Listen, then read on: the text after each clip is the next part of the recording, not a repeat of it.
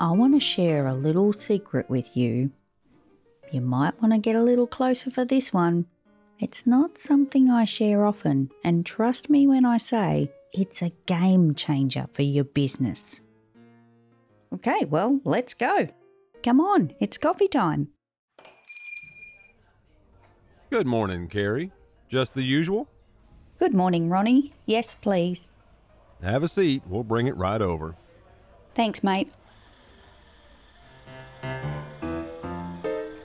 You might have caught episode 11 where I spoke to you about the rainy day funds, having emergency money in your business so you can endure the difficult times and have those funds support your business when you least expect it.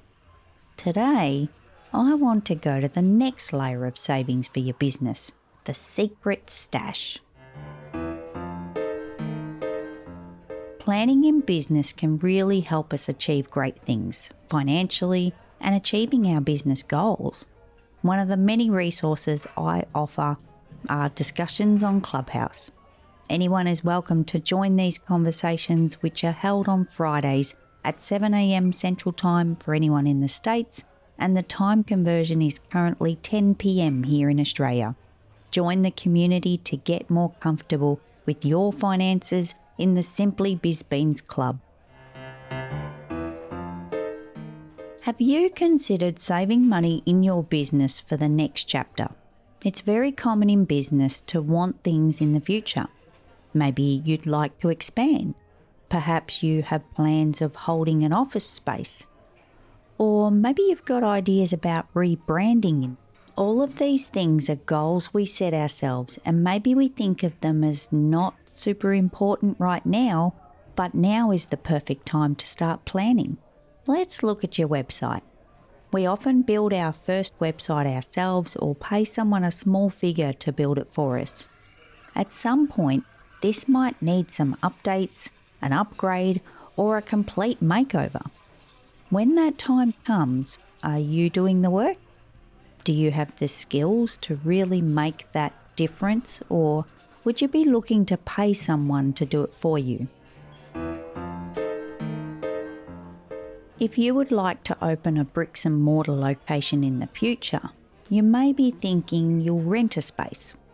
This is a great way to test the water of a physical location and seeing if it gives you the return on investment before you think about buying a building.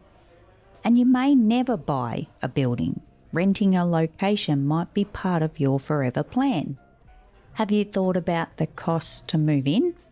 Most places will require a security bond, rent in advance, and then there's the fit-out costs to occupy the space. Maybe you need to purchase some desks or some furniture. What about computer equipment, sign writing, and even decorations? A few little appliances like a kettle and a microwave. It all adds up pretty quickly, and without our secret stash of funds to support us, we're either going to drain our current cash flow or even look to borrow funds to kick us off. I'm a big believer in paying as I go, both in business and in personal life. I won't lie, I've had all kinds of personal loans and credit cards in the past, and they've served a purpose at the time. But since becoming debt-free, I've made a pact with myself that moving forward, if I don't have the money, I don't buy the thing. For a number of years, my business had a credit card. This was before debit cards were accepted online, and it had a very low limit. It was strictly controlled monthly, never paying a cent in interest, and the banks must have hated me and my business. But let's go back to that secret stash. You may be wondering, how do we get the funds aside? And also, if I have no plans, you might wonder, why would you even do it? This is much the same principles as the rainy day funds. Just start putting money away each week or each month and start saving for the future. And of course, this comes after the rainy day funds. Let me just say that. You might have an idea pop up in your business in a couple of months' time.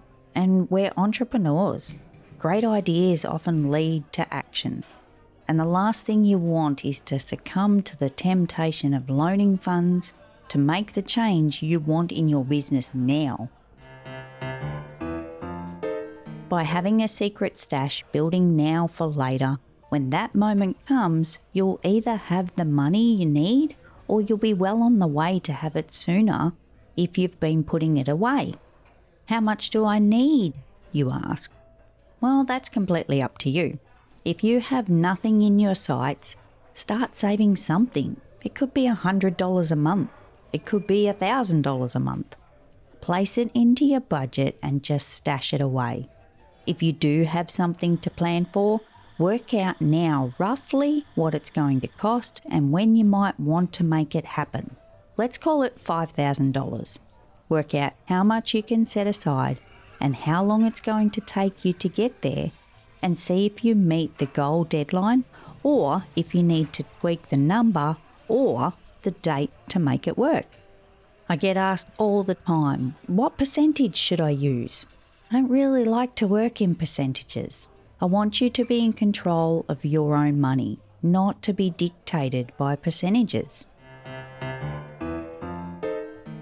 Just for a bit of an exercise, let's look at using a percentage. Let's say it's 5% of your revenue to place into the secret stash. If your business revenue is $1,000 a month, that means you're going to save $50 a month. So if a goal in your business is to have extra funds to rebrand, and that's going to cost you, as an example, $5,000, this is going to take you 100 months to save the money. And by the way, 100 months is over 8 years. If you like that timeline and that works for your goals, go for it. To me personally, 8 years to be able to achieve that goal sounds a little bit far out. You might decide once you've done that calculation, well, I actually want to get there in 5 years. I think you get the idea. And that's a really loose example of why percentages aren't always the best way to do things. If your business revenue is higher, naturally the savings method of using a percentage will result in a higher savings amount. And that might also work for your plans. I want you to pick the method that's going to work for you. You may also decide to save from the profit in your business. This is another common approach and can also work just fine. My only concern is using the profit can mean less commitment to the savings. If we have a bad month and our profit is down, are we then tempted to not put the funds away? This is why I like to have the savings as an expense line, locked and loaded in my budget. This helps us strive for such goals when we commit to the savings as an expense rather than a nice to have or I will if I can mentality. And what happens if we don't have a secret stash? I touched on it before and I really want you to take note. We can be tempted quickly into making bad decisions with our money. You know, the shiny object syndrome. We get that idea or we see an opportunity, and without our own financial backing, next thing we are walking into the bank and applying for a loan in hope that we can afford it. Or we'll seek out those horrible credit cards that come with high interest rates that can lead us down a slippery slope of debt that could have been avoided.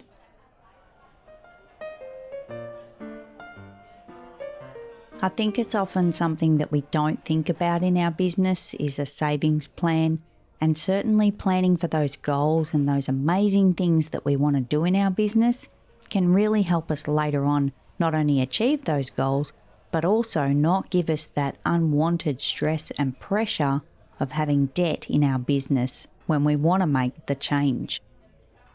Thank you so much for joining me in this episode. I will chat again with you next week, and until then, happy Biz Beans to you.